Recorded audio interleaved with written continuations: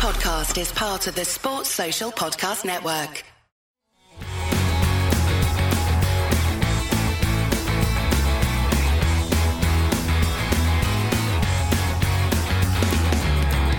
Final score at Fir Park, Celtic 2, Motherwell 1, and Matt O'Reilly at the death on the same day that he signs his new deal at the club. This is Tino with the Final Whistle Show. I'm joined here by Sinky. Sinky, your initial response to that one? Woo!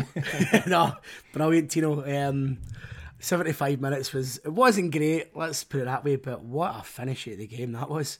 Do you know, you didn't see it coming. Second half, we've huffed and puffed and we've made the changes, and it just looked like it was going to be one of those days. And actually, you wouldn't have been surprised at 0-0 so far. 3 goals in the last 15-20 minutes.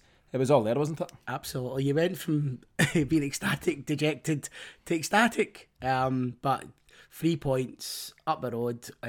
What a finish to the game. Motherwell fans were in the park. They were loving life. And then, bang, upstairs Matt O'Reilly were absolute. What a finish that was, man. Yeah, great finish. Everyone else is going mad around him and he just shows the composure. But listen, lots to cover, so we'll start at the start as always. In terms of the lineup, we knew it was likely to be Scott Bain, so Scott Bain in goals, Alistair Johnson right back, Greg Taylor left back, Scales and Lagerbielke in the centre, your usual midfield three, isn't it? McGregor, Hatate, O'Reilly. Then it was Kyogo and Maeda, and Yang get the nod alongside him up top.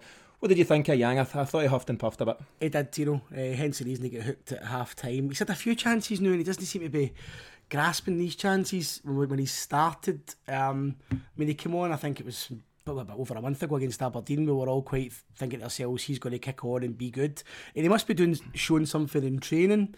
But as I said, in the game, he's no showing it. And then to bring on James Ford at half time just shows you his level of performance pretty much. Yeah, I think there's work to be done there, and you're right. He has shown some flashes in his early Celtic career, and it was, generally speaking, I thought it was going to be a coin toss over him or Palma, and we'll get to Palma in a bit because he certainly had an impact when he came on.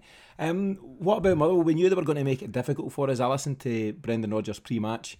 He'd clearly had a good look at him, and he says, yep, they set up 5-4-1 defensively and then 3-4-3 in attack. And I actually think, to credit Motherwell, they were very disciplined, very hard working, and Celtic found it hard to break them down. They did. Yeah, they had 9 men, 10 men behind the ball most occasions, back to the wall stuff, but they kept their shape, they kept their discipline, and they made it hard for us. They made it really difficult. Rodgers, as you said before the game, they're well coached, they're well drilled, and you could see that. They were very, very stuffy. And then obviously when we've scored, they've had to actually change up a little bit and have a go at us. But yeah, they've set up really well. But I think Motherwell will take points off other top 6 teams throughout the season based on that performance we've seen for them, at least in the first 75 minutes of that game. Yeah, I think they're looking good. And I think credit to Stuart Kettlewell, he seems to have them very well drilled. I heard on the radio that they've got, I think, out with Celtic, the best record in the Scottish Premiership since he came in. So he's clearly doing some good things there. And it's one thing parking the bus, putting all your bodies behind the ball. Any team can do that. You stick a junior side, they'll go and do that. But it's the discipline to get out to Celtic's wide men, to press Celtic's midfield, to harry and hassle and chase. But into the bargain, they were doing their defensive stuff. And then when they were getting it towards their front men, they were driving forward in numbers. And it's a fairly effective system. Ultimately on the day they've got nothing, but it's a fairly effective system when they come up against a team like Celtic. Yeah, I think against us and Rangers and potentially Aberdeen, they'll play that way. They'll play in the counter-attack to great effect. But I think Motherwell have got a wee bit more to offer than that when they play against kind of similar teams to themselves, especially at the same level as the last couple of years. They will be a lot better. You mentioned Stuart Kettlewell's record. That's phenomenal to have that points accumulated over since his tenure. That's some going when you consider the teams that are usually above Motherwell. So it just shows you how well he's got them going. Yeah, what I'd say is it looks like second place in the Premiership is up for the taking. So whether it's Motherwell or St Mirren, it's there.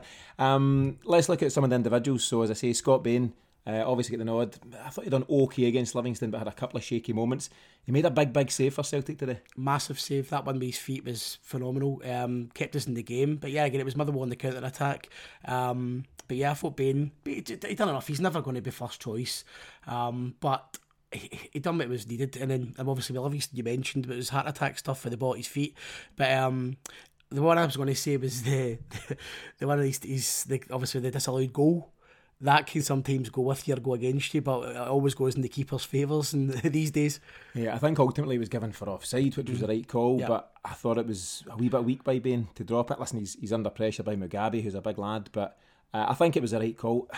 Don't want to dwell on it too much because we find ourselves talking about it all too often, but some really puzzling decisions across the board for Willie Collum, and I wouldn't just say bad decisions for Celtic. I think bad decisions just across the board. To follow on from some horrendous stuff from him midweek against he's hopeless. That's no beat about the bush. He's absolutely horrendous. He's so inconsistent with his decision making. The one during the week's probably one of the worst you'll ever see. But even today, he lets things go that he shouldn't let go. He gives fouls that shouldn't be.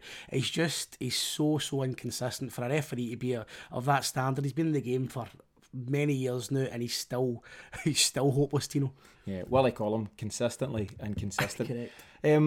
Paddy and I done the countdown to kick-off show. We discussed the centre-half position and what we thought Brendan Rodgers was going to opt for. Paddy thought that Nat Phillips might have got the nod, and I can see the thinking because... You've been listening to the Final Whistle show on the Celtic Exchange. To continue listening to this episode and to support what we do, simply subscribe right now to the Celtic Exchange Plus at thecelticexchange.com/plus. It takes less than 2 minutes to get set up, and for less than $5 a month, you can enjoy all of our pre- and post-match shows, our special episodes with ex-Celts such as Lubo Moravcik and Martin O'Neill, as well as a full version of the Celtic Exchange Weekly every Monday night. The link to get started is in the show notes for this episode, so click there right now and we'll see you back at the Celtic Exchange Plus in just a few minutes. More podcasts, more reaction, more Celtic, all on the Celtic Exchange Plus. Sports Social Podcast Network.